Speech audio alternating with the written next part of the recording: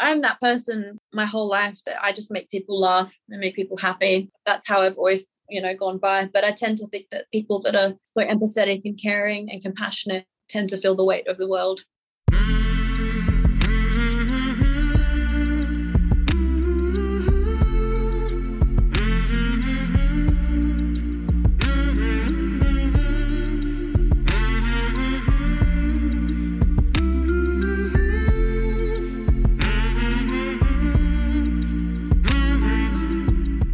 Hey there, my name is Sean, and this is Suicide Noted. On this podcast, I talk with suicide attempt survivors so that we can hear their stories. Every year around the world, millions of people try to take their own lives, and we almost never talk about it. And when we do talk about it, many of us, including me, aren't very good at it. So one of my goals with this podcast is to have more conversations, and hopefully better conversations with attempt survivors. Huge thanks to everyone who has participated and supported this podcast, including all of our attempt survivors and everybody who listens. Thank you. If you are a suicide attempt survivor and you would like to talk, please reach out. hello@suicidenoted.com or on Facebook or Twitter @suicidenoted. And we are talking about suicide on this podcast, so please take that into account before you listen. I do hope you listen because there is so much to learn. If you would like to help us out and support this podcast, well, keep doing what you're doing. Listen, let folks know about it, share it on social media. If you listen on Apple, rating and reviewing helps people find it. And we have a couple ways you can support us financially through our podcast host, Red Circle, and through Patreon. I'll put those links in the show notes. And by the way, if you have a question, a comment, or anything else, let us know. Drop us a line via email or on social media. I'm really curious to hear your thoughts, to learn more about you, our listeners, and hear your thoughts, your ideas, your questions. Today, I am talking with Lara. Lara lives down under in Australia, and she is a suicide attempt survivor. You, Lara, are joining me here. Are you a suicide attempt survivor? Yes, I am. Tried to end your life? Yeah, a few times. Quite a few times. Quite a few times. Yeah. All right. Well, we're going to talk and you'll share what you want. But first, thank you for talking. Thank you. Thank you for giving people space to talk. I was really surprised when I found the podcast. You don't get to hear this kind of stuff much, and it's nice to relate, to be honest. Isn't it astounding? Like, hey, sure, I'll take credit, but like, how is there not more? It really sucks. The only other place that I've found any kind of, I guess, community of like-minded people is Reddit, and Reddit is a little intense. It's kind of just thousands of people screaming into the void, and you can't really, it's a bit too overwhelming. So Lara is, she's got a lot of tattoos, and she is joining us from a room in which there's a brick wall. I won't say anything more. My question, well, I have a lot of questions. You know that. Yeah. Why in the world would you want to join me and actually talk about your attempts? Because most people wouldn't. There's a few reasons. I guess selfishly, it's nice to talk about it openly and not have someone cringe and be uncomfortable, because that's usually what you're met with, is someone being uncomfortable and not wanting to hear it. So It's nice that we can be open. I guess I wanted to put it out into the ether in hopes that someone out there would relate. And also maybe that the very few people that I would tell that I've done this, like maybe 2 or 3, they are in similar boats to me, and that they might then be encouraged to share their story. They might find something cathartic from it. I don't know. I wasn't going to at first, but then I listened to enough episodes that I decided I should probably get in touch. And I have a lot to say. So yeah. Well, I appreciate it. So you won't tell many people that you're doing this?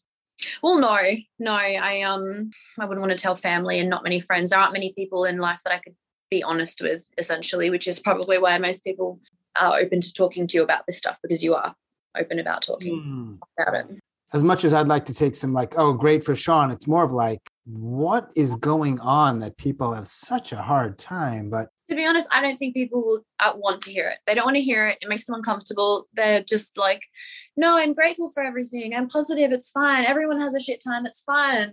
If everyone was in the same boat, then every single person would be like me, and they're not. So right. I need to be able to talk about it because it's my truth, I guess. All right. So let's go back. You started where you want your story. I've thought a lot about how to start this or even what to say. And I think I'll just probably condense the start of it just for a little bit of background. So I'm a white person. I live in Australia. My family's European. I had a pretty good childhood, I think, until I got to like 10, and then constant bullying, constant abuse from peers.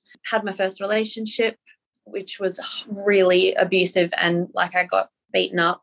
I also had an extremely religious family growing up, which was a massive negative. Like that affected a lot. So I was going through all this bullying. I was already like getting pretty depressed, and I developed eating disorders. I guess all the things that you would assume. So I'm modeling, I'm being bullied. I suddenly get hot, which means I got a hair straightener and started to wear makeup. Suddenly I wasn't being bullied. People wanted to be around me. So I'm modeling and I'm getting all this attention, and most of it is about how I look and my body, which just led to my pre-existing depression and stuff getting worse and eating disorders developing. So that is probably a really good foundation. I'm in my 30s now. Let me just say that. And I started having issues with how I look probably about 8. I can remember just crying. I'm ugly. Everyone's teasing me for having a big nose and curly hair and being weird and liking weird, nerdy things that are now cool to like in my 30s. But yeah, I did. I spent all my time dieting and exercising and trying to model and stuff, but the pain was constantly there. I was diagnosed with depression and body dysmorphic disorder at like 14. I've been on medication since 16. And yeah, I still sort of stayed in that modeling path, like all through my 20s, I've only recently just stopped like 2 years ago. People would always be like, you can't be depressed. You're on the internet. You're cute. You're doing magazines. What have you got to be depressed about? Like, it's not a choice. I've been feeling shit since I was a child, and it's just something that seems to be ingrained in me. So I guess like it all kind of just started when I was really, really young. I don't really ever remember being happy. And then there was all this religious influence. There's a lot of bullying and harassment. My first relationship was highly abusive. So I guess all that stuff just fucked with my brain even more. And maybe any chance I would have had of being a more level-headed person without illnesses, I guess, was stamped out really young. Right. We'll never know. If you had lived in a different family or lived in a different city or whatever, maybe you'd be okay. But yeah. Was it Christianity we're talking about, your family? One parent was raised in a very Catholic home and the other was Christian, but together it's just like, Hillsong, like the Hillsong people. It's just Christians that are like cool Christians that like play guitar and sure. You know kind of what I mean? Yeah. Yeah, we have that here, but yes. Okay. When I say Hillsong, I think there'll probably be someone who knows what I mean. That was going on. That was fucked. There was just the constant, you're going to go to hell. You're a bad person. That still sticks with me now in my 30s. But why were you going to hell? Oh, if I did anything bad, I was going to hell. If I didn't X, Y, Z, I was going to hell. And like that indoctrination at a really young age is still with me now and probably affects my mental health. You're not going to undo that so quickly, probably. Probably never. It'll always be in the back of my mind. And you've been on meds for 15 years? Is it 15? I don't know. How old are you? 30? 33 this year. So 17 years. Because I started at like 15, 16. Yeah, to help treat your depression, right? Yes. And anxiety. And then after my first relationship, there was post-traumatic stress from being beaten up and bullied so badly. Then I was diagnosed with borderline personality disorder, which strangely you can recover from. And I apparently have. I've done every type of therapy you can think of, and I've been on so many medications in my life. And I'm at the point now in my 30s where I think that it's my brain, it's my chemical makeup. I cannot change it. I can only just make it more stable. I think the earliest time I thought, like, I just want to fucking die, like, this is stupid, probably was about 13, 14. But my first attempt wasn't until maybe 22, I think. So when you're 13 or 14, and I know you were saying you were in an abusive relationship, among other things that were probably really fucking hard. And we don't need to get like too in the weeds with this, but when you say, because people sort of define ideate differently, or it just sounds or looks differently for different people. When you say like ideating or you're thinking about suicide, I mean, is it sort of a general and it's sort of existential angst, or is it like, no, I think it was both. I think it started to be that kind of angsty, like gothic teenage hormonal pain laced with very real mental illnesses that I had no way to understand. Like, I have vivid memories of just being in my room listening to death metal and stuff and just being so angry because I had all this pain and didn't know where to direct it. But it wasn't until much later that I was like, oh, I can die. I can do that. So it changed a lot, and I probably didn't really consider it strongly that I can remember until my early 20s. So I just struggled. I just spent over a decade struggling. I developed bulimia. I was still modeling. I was still just doing my thing, and the bulimia just pushed me over the edge on top of all the mental health stuff. And then at 22, I had 3 attempts, a couple of weeks at a time in hospital that I barely remember because I took so many pills that I lost most of the memories of it. All those 3 attempts were at 22 and they were all with pills? Oh, sorry. That was the year I turned 22. So one would have been when I was 21. Yeah, they were all overdoses with various things, painkillers, sleeping tablets, like anything I could get, mixing it with alcohol. And each time it didn't work, I was like, okay, so I know what to do next time, add this, or that's only the first few attempts. They get more intense. It sounds like when you were in your early 20s that you had a few attempts. And so that was like the real, I don't know what I'm trying to say.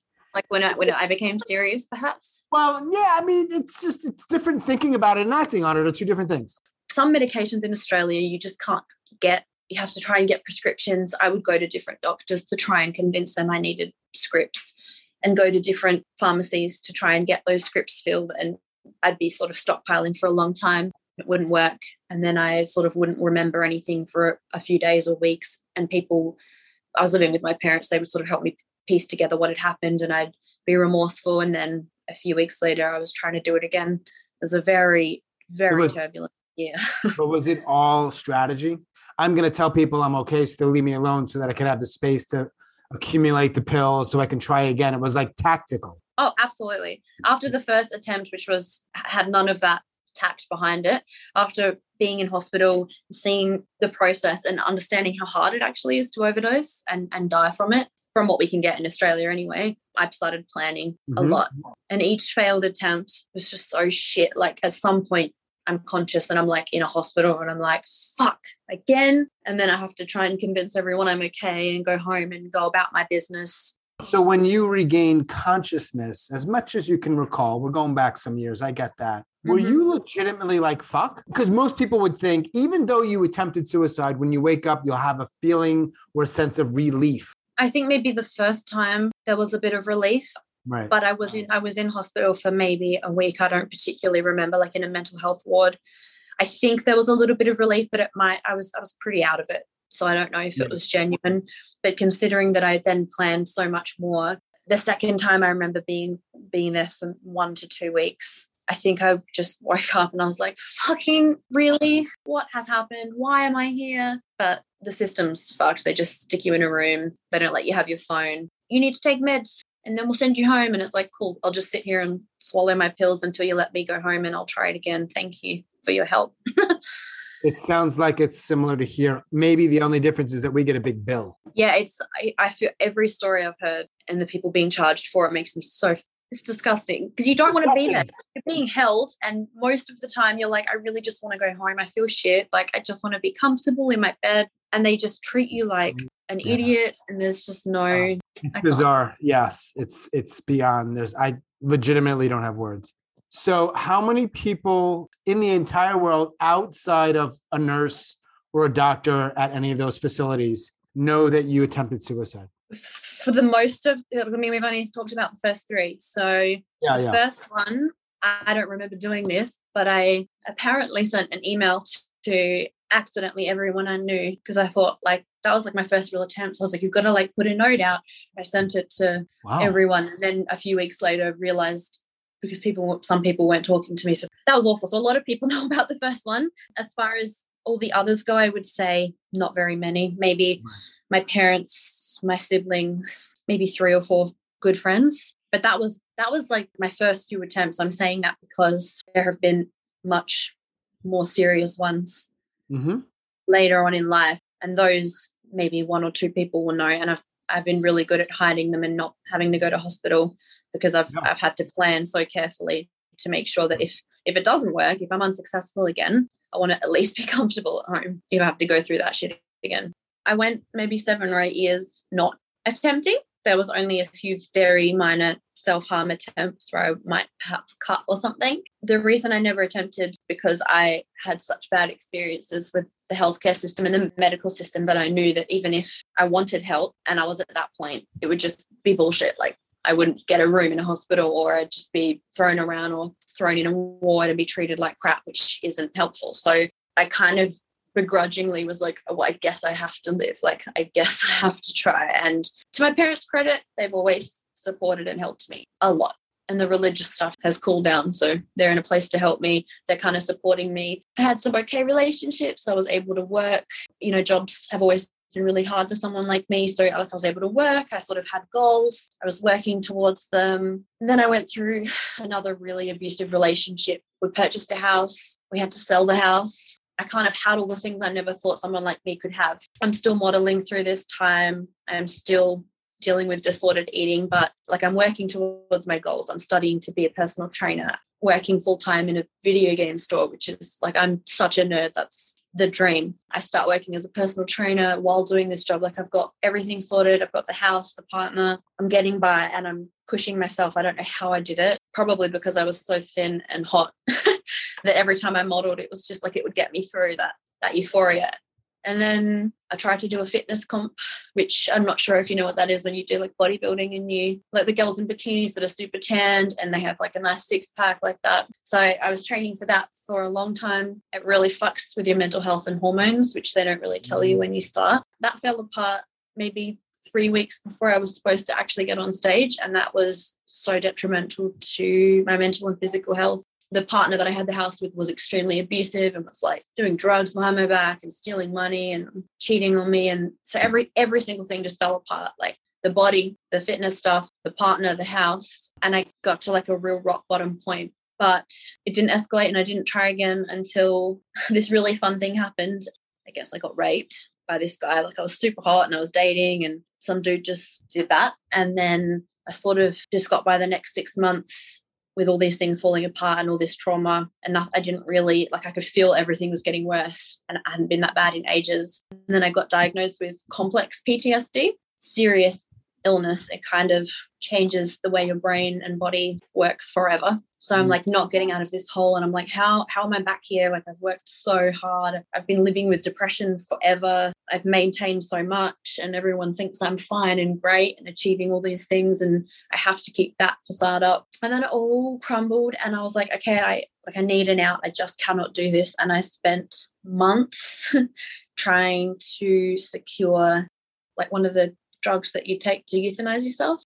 And I've planned it all. Like I don't want anyone to be affected. I've like worked out where all my money will go. I've tried to like make sure my pets will have their lives taken care of. Like I'm really thoroughly planning and I'm set on it. Are we talking about like last year? What are we talking about? This is in 2019. Was there an event, perhaps the assault, that sparked the complex PTSD? Do you know? Yeah, I'm pretty sure because I've been in therapy forever. So I've talked about this at length. I mean, I had pre-existing mental health conditions that are considered chronic. So, I mean, technically I'm considered disabled. It's hard to say because I'm physically able, but mentally I'm definitely not. So yeah, all these things compounded, like the body stuff, the fitness stuff, the job, the house, the partner. I was also going through harassment at work.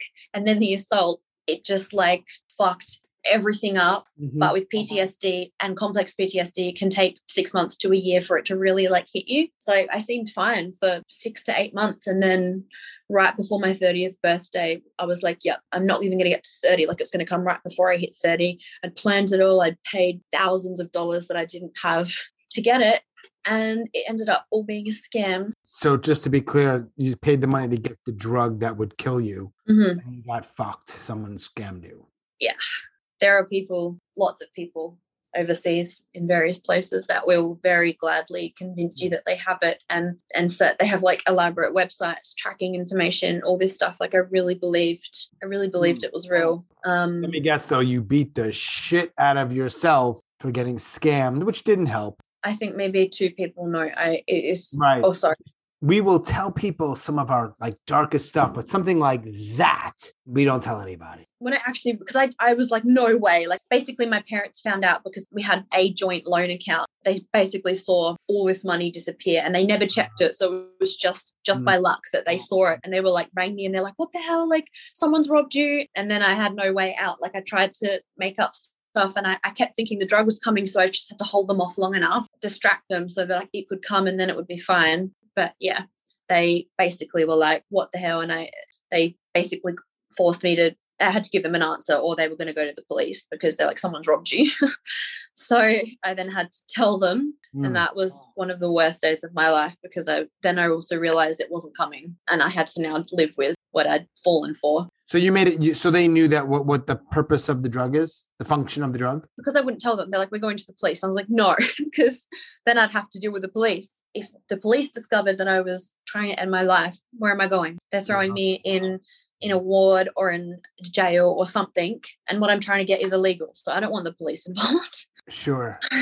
So I was kind of cornered. I had to tell them.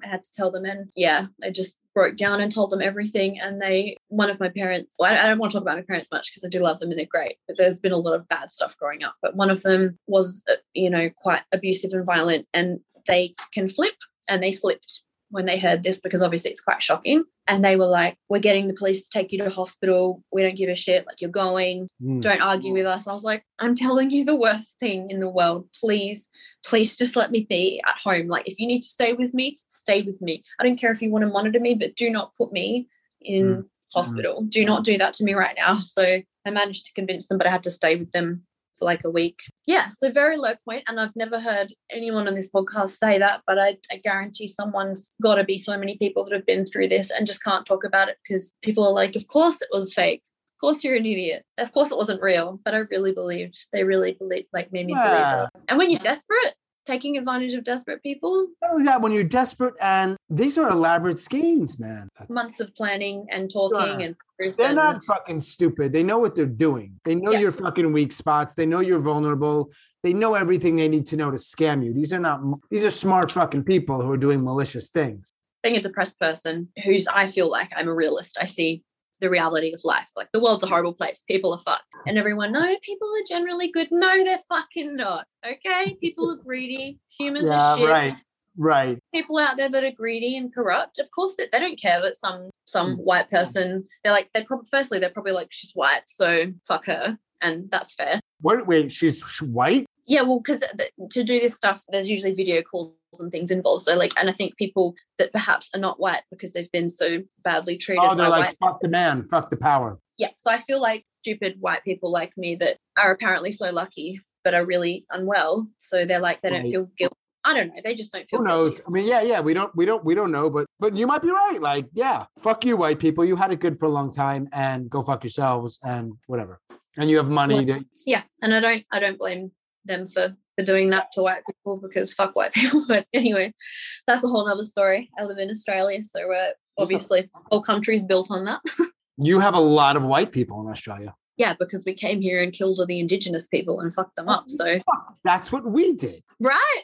That's how we exist. So, all right. So there's some things in common between the two countries. You are in the Southern Hemisphere, of course. I'm in the Northern Hemisphere for what it's worth. That makes no difference to our conversation. So when you get through that, I'm not suggesting you're sort of through it, but you're still alive. I'm talking to you. So I know that something happened in the last 2-3 years where, what happened after that? I spent sort of months trying to rebuild because we don't have access to guns in Australia. It is extremely, extremely hard to get them. They're just not available. So I was like, maybe I could hang myself. I have a rope, I tied a noose, and then I was like, I'm just freaked out. What if it doesn't work or I screw it up? And the logistics is hard because you're trying to work out where you can go, and I don't want to traumatize other people. So that kind of I never really tried that. The guns are out. Overdosing is pretty difficult to do. I obviously can't get a drug that will end it peacefully. So I'm like, I guess I have to try and make the best. Like, I was in a good place for a while. I was coping with all this shit. So how do I get back there?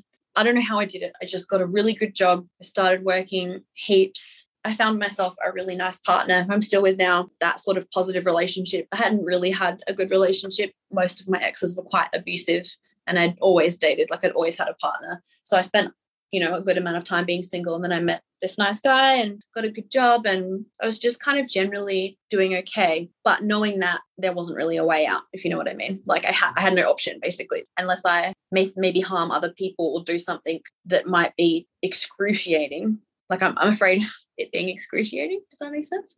So I'm like, I can't really, like, I'm scared to hang myself and fuck it up. I can't really get a gun, and I don't want to do something with my car because I might harm someone else, and that is not okay, or paralyze myself. So that would be worse.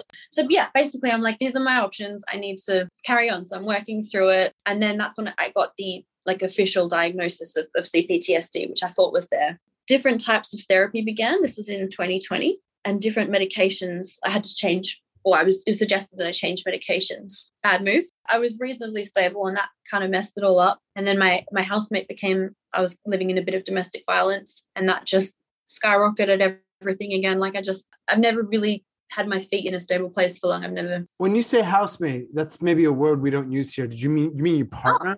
No, not my partner. No. Someone I was living with, just the person I was living with. So that started to happen, and I was really in denial about that, but everything kept getting worse and worse. So I thought had to find a way out of there. Managed to move with my partner. So now I live with him. Managed to do that. And then medication change just kind of threw everything off. Things got really bad for a few months. And then I had another attempt in 2020, something I hadn't tried before. And again, maybe like 3 people know, one of them my partner, because unfortunately he was there, and I tried to hide it, but I could only hide it for so long. So I tried to overdose, which I don't remember, but I was obviously in a very bad place. And then because you kind of have a lot of memory loss, the next day I was just out of it. Like I don't remember pretty much anything. My partner knew something was wrong. So he was like, let's watch movies. He was just trying to take care of me. I went into the bathroom and got a razor and tried to cut my femoral artery in my leg, my groin, which I don't remember doing, luckily, because it was severe. I managed to clean everything up. I don't remember any of this, and hide it for a few hours. You cut it, you start bleeding. And I didn't hit the artery.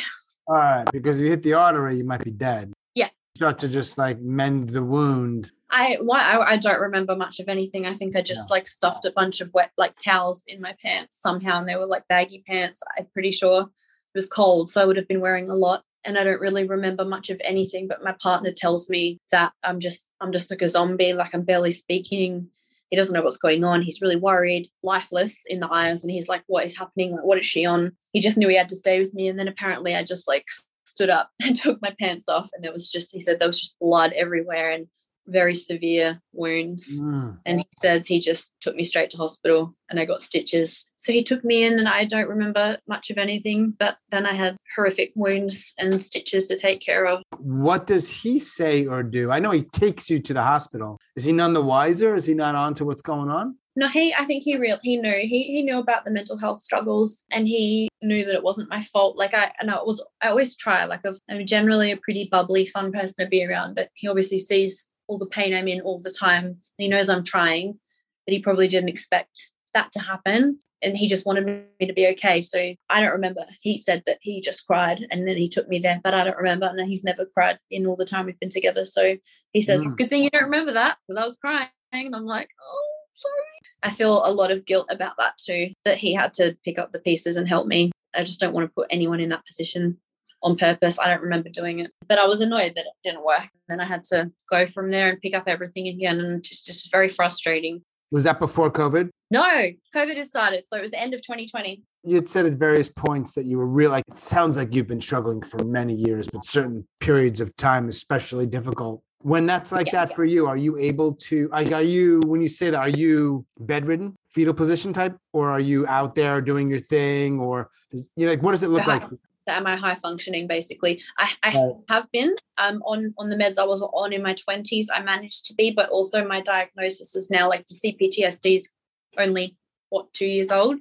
That's changed everything. So yeah, on a bad day, I can go what I call catatonic. I can barely move sometimes, can barely speak, but I'm also quite compulsive and obsessive about cleanliness. I have a few pets, and I'm germ paranoid. So I might stay in bed for like 6 hours, then I'll get up, clean the whole house. Everything's always has to be spotless. Make sure the animals are cared for, cook food for my partner, and then I might just crumble again. And then I kind of rinse and repeat.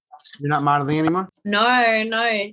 Trauma also can because it makes your body and brain change. All my hormones are messed up from that and from the fitness stuff. So I have gained a lot of weight, which is really tricky for me. I'm actually looking to try and get liposuction because I'm not mentally coping how I am, and I've been trying. Right.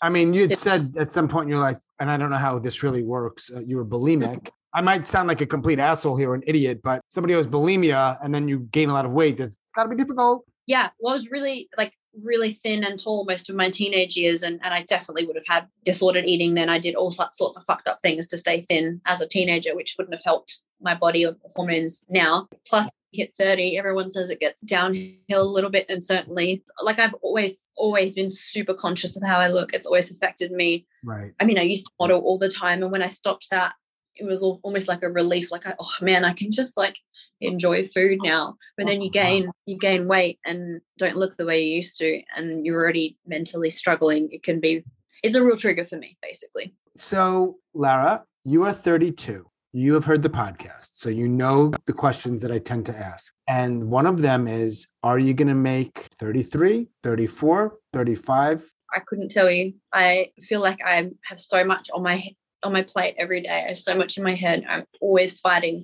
And the longer it goes on, the harder it gets. And Like I said, newer, more complex diagnosis makes it worse. So I can't tell you. I mean, I'd like to say I can get all the things I want in life, but pretty much the only thing that I care about at the moment is having surgery. So I might perhaps want to leave the house and feel like I'm attractive. And that is very difficult in itself. So I can't tell you. You don't leave the house? Oh, no, I do. I work and I do stuff, but I don't have the capacity to do what I did in my 20s. I can't work full time. I'm considered disabled. I receive help from disability agencies because of how severe and real my struggles are. And it's taken me years to get help. Lots of reports from different medical professionals. What's your work these days? So I actually work with animals, which is awesome because I fucking hate people and I hate customers and I hate dealing with people. So while it's really physically difficult and awesome, none of them talk shit. They're all just cool. People kind of suck. I don't wish harm on anyone, but I fucking hate people. Right. I get that. Like, that's not necessarily a particular person, but generally speaking, awful. Yeah, unfortunately.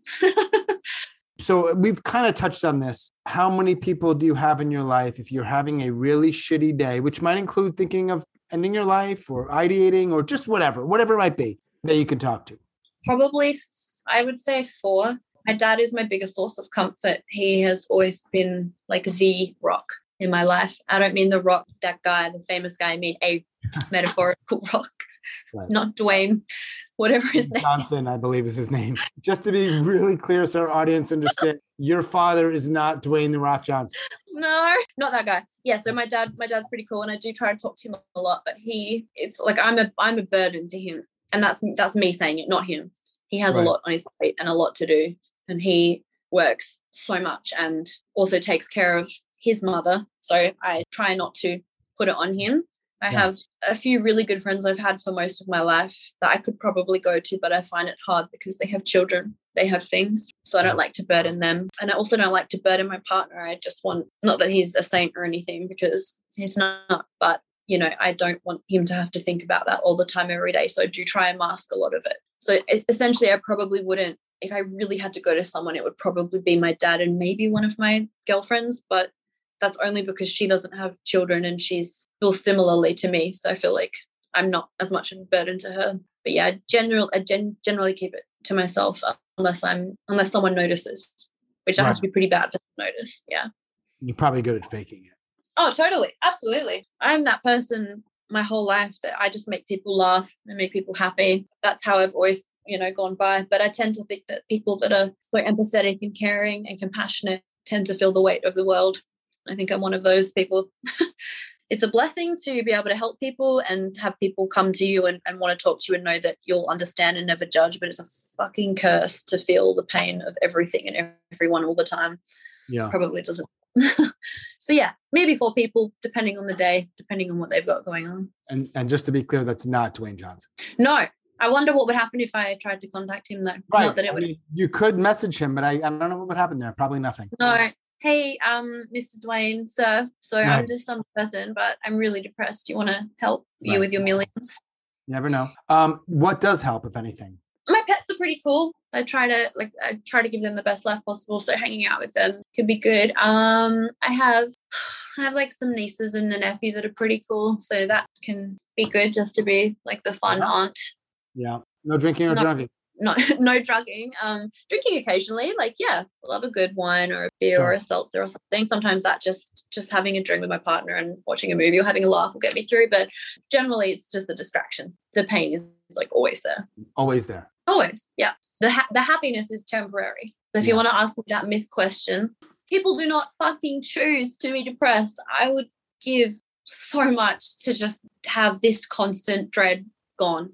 I don't expect happiness. I don't think people are generally can be like happy all the time. But the absence of pain is not something that I know. And it is not a fucking choice. I tell you that. I do not want it. I was born like this and I do not want it. All right. So the myth is it's not a choice. Yeah, people, and you just have to choose to be happy and be grateful. I am grateful. I have heaps. I'm also always in pain. It's not one or the other. Right. Also that if you're just positive, things will be fine. Fuck toxic positivity. I don't want to hear it. Just be grateful. No. Almost anything that comes after the word just, I ignore. Yeah. I remember hearing you say that once and I out loud was like, yes. I'm pretty selective with my conversations these days too, because people do tend to speak like that and I don't have space for it. I just can't. I just can't. What would a conversation that doesn't suck sound like? Sean, probably like this one. Okay, it's fair. Just 2 people sharing ideas. There's no judgment. There's no correcting or suggesting or trying to give advice. It's just 2 people talking and saying, this is a thing, this is a fact. What happened? How did you feel? And then processing that. Like that's it. I think that's a good conversation. Or a really good thing, I think, to say, and that people tend to respond well to if they are in similar boats from what I've seen, is a simple, that must be really hard for you. I'm not sure what to say, but here to listen. Like sometimes that's all you can do, but it's so helpful, I think. Apparently that's like advanced communicating. It doesn't seem particularly, it's shocking that that's so hard for people, but it really seems to be. Absolutely is, because people don't want to think past their own world and their own views. It's too much for this. You just have to work hard. Right. You just have to do the grind. You just have to fit into the cogs of this capitalist society and be one of the perfect pieces, or you're not contributing. Like I think that's how most people seem to get by. But someone like me who rejects all of that is going to have a hard time all the time. Given that you grew up in a religious household, does anyone hang the like heaven hell thing over you? Oh, not anymore, because I've made it clear that that's a boundary for me. And if it does come up occasionally, I'm not comfortable with this, and you know that I'm not. So if I'm talking to you, that's off the table. I've literally been given a magazine clipping from some fucking preacher lady saying how God can help with suicidal thoughts. I threw that shit in the bin and I was so angry. Who gives you that? Apparently certain people do in your community that you grew up in. I don't know. Yeah, they're out there. Who does that? Are you depressed? Here's a pamphlet about Jesus and how he can help. Are you serious? I'm in pain. Yeah. One thing is around the heaven hell thing where it's a boundary and you're like, just don't go there. I'm essentially, are there other things as it's relevant to our conversation here where it's just like, don't? Yeah, I think it's really inappropriate to tell people that suicide is selfish, because for someone to say that, I don't think that they can ever understand what it feels like and how hard it is to make that decision and think that you're going to leave people that you love. From my experience anyway, and from a lot of what I've heard, most people who are trying to end their lives genuinely think that they are a burden to everyone around them. And it's not out of selfishness. It's one, I think, wanting the pain to stop, and also not wanting to constantly see disappointment and frustration everyone around you all the time. I don't think that's selfish. I think that's just wanting to not have to deal with other people suffering because of you, maybe. For sure. You watch Ted Lasso? It's one of these things where there's a conversation about suicide. All you get to hear is the main character's dad killed himself. And he says about his father, he quit. Now these are all fictionalized characters. It's a fucking sitcom. It's a drama. It's not real. So writers write this, and I'm thinking that's interesting. So the only thing we get to hear about someone who ended their life, they quit, and that's it. And it's like, man, and this is considered a rather progressive, really well written drama. I don't know if it's a drama or there you go. And people don't even think about it or question. I'm like, do you see? This is why it's just not that they struggled harder than you've ever fucking struggled with anything in your life until they couldn't anymore. That wasn't the fucking narrative. Like, I remember being really young and hearing about sort of even the concept of suicide being introduced to me. And I just wanted to know about it. I was like, oh my God, I think I don't want to be here. How do people do this? There's like nothing. Even now, people won't talk about it because you might encourage someone else, or we don't talk about that because they quit, they chose to leave. Like, it's right. The conversations around it are so warped even now that a TV show is going to say, like, some dude's going to be like, my dad quit. Like, but what was the essence of your dad's life? Was he in pain all the time? Didn't come up. People who have chronic illnesses that impact their entire lives, whether mental or physical. Like, there's no program to assess them over years, see how they're going, maybe give them that decision to peacefully end their life, so that the people like me don't always have to resort to these horrific means that are humiliating and embarrassing and painful and confusing and actually really hard to do in a country where we don't have access to a gun. So there's just no system for people like us, and they just keep cutting, healthcare and mental health care, so that people like me are just more and more estranged from society. It's very They're doing that here too. Oh, I know the healthcare in America is awful.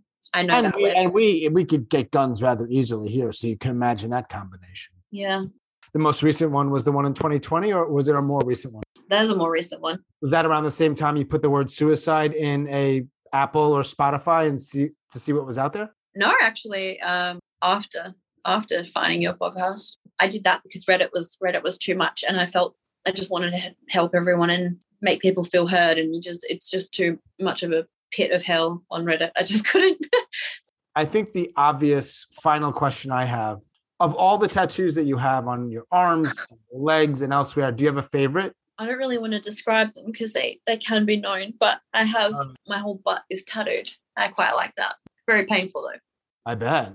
Before we say goodbye, what else would you like to share? Just thank you for being flexible and finding some time to talk to me. I feel like this is super cliche, but just to anyone listening that feels this way, or maybe is in the same boat and their life has just been insane, that they're not alone. Probably all I've got for you, Sean. But thank you so much for the chat and for being open. I mean, if this provides comfort to anyone, I'm so happy, and please take the comfort because you probably need it. There will definitely be people who hear this and find some comfort in it. So I hope you watch, for sure. Here's one person who's like so loud and so like I could sit and talk to anyone, and I could never just sit with like my boyfriend's friends and be like, hey guys, so I'm disabled. These are my issues. I've been in hospital. I have real conditions. You just can't tell people. I couldn't tell people. I have to hide it still so much. Yeah. Imagine millions of people, they're probably hiding it too. And so many more hiding all sorts of shit for understandable reasons, but we just hide stuff. And I wish I had an amazing reveal right now. Like, I'd be like, actually, Sean, and I could peel off my skin and it was just something else. Like, that was an alien. I don't know, an animal, an alien, just any kind of reveal that would shock you. I wish I could just. Size is very important, but I don't think we have one here. Unless you rip your face off. And I don't want you to do that. You have presented as you are. And I think as much as you want the reveal, we want authentic you. Yeah, fuck, I'm too authentic, I think. So I think that helps people that hear it. I don't know that, but enough people reach out to me and let me know, hey, thank you for this person or that person or having the podcast. They want to hear truth. That's what they want. There was a guy who was just like, so my parents had sex and I'm just fucking here. Like, Max from Ohio. Everyone you've spoken about, I've related to him. So like, he was just like, fucking what? Like, actually, why? Like, I didn't consent to this. He did not filter, no censor, no filter. He's just like, this is bullshit. I felt that in my fucking bones. I was like, Max, fuck this. I feel you. Yeah. Oh, shit. Thank you, Sean. Have a good night. Get a good sleep. Take care. Bye. Thanks again. Bye.